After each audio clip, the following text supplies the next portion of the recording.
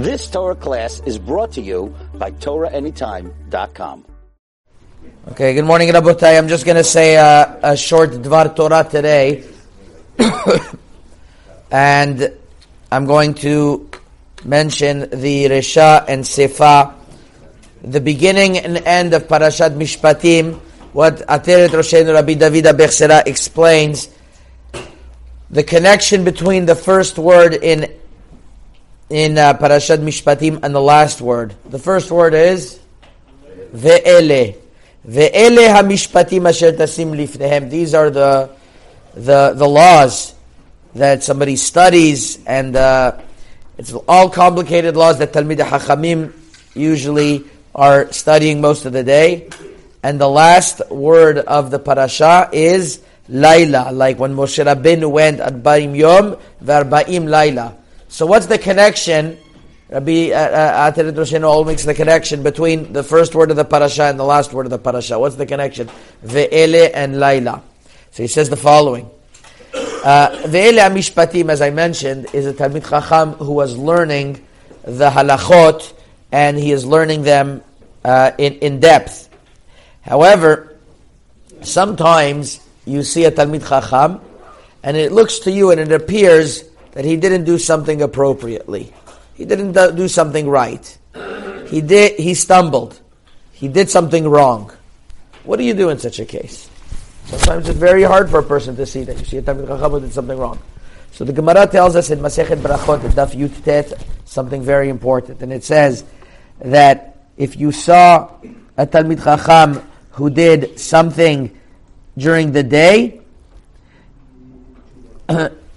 in other words, you saw him doing something at night actually, don't in your heart keep a grudge and say, he still has it, he still has the Safirah with him, because he for sure did Teshuvah.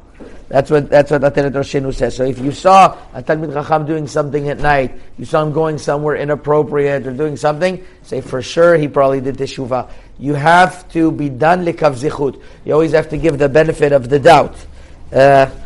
It's something that we have to always strengthen ourselves in, giving our fellow Jew a benefit of the doubt, and especially a Talmid Chacham. So over here, that's what it means. Ve'ele laila, ve'ele hamishpat. Those Talmidei Chachamim who learn ve'ele hamishpatim, when you see them at night, for sure they did teshuvah. That's one explanation he gives. The second explanation, he says ve'ele and laila, to tell you that, and this is something that the Gemara speaks about, and the Sifrei Hasidut, is that the main acquisition of Torah that a person gets is if he studies at night. At night, nobody bothers him.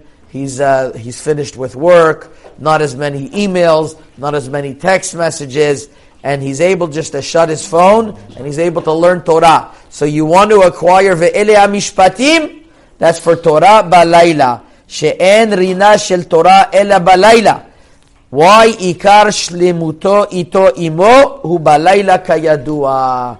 It's mostly at night, especially when we have the pasuk that says ve'agita bo yomam valayla. So you want ve'ele hamishpatim, you got to study yomam valayla. That's how he makes the connection between both. And Ateret Roshenu always makes that connection to teshuvah as well. And he says ve'ele mishpatim. When did Moshe Rabbeinu get this Torah? Arba'im yom ve'arba'im layla.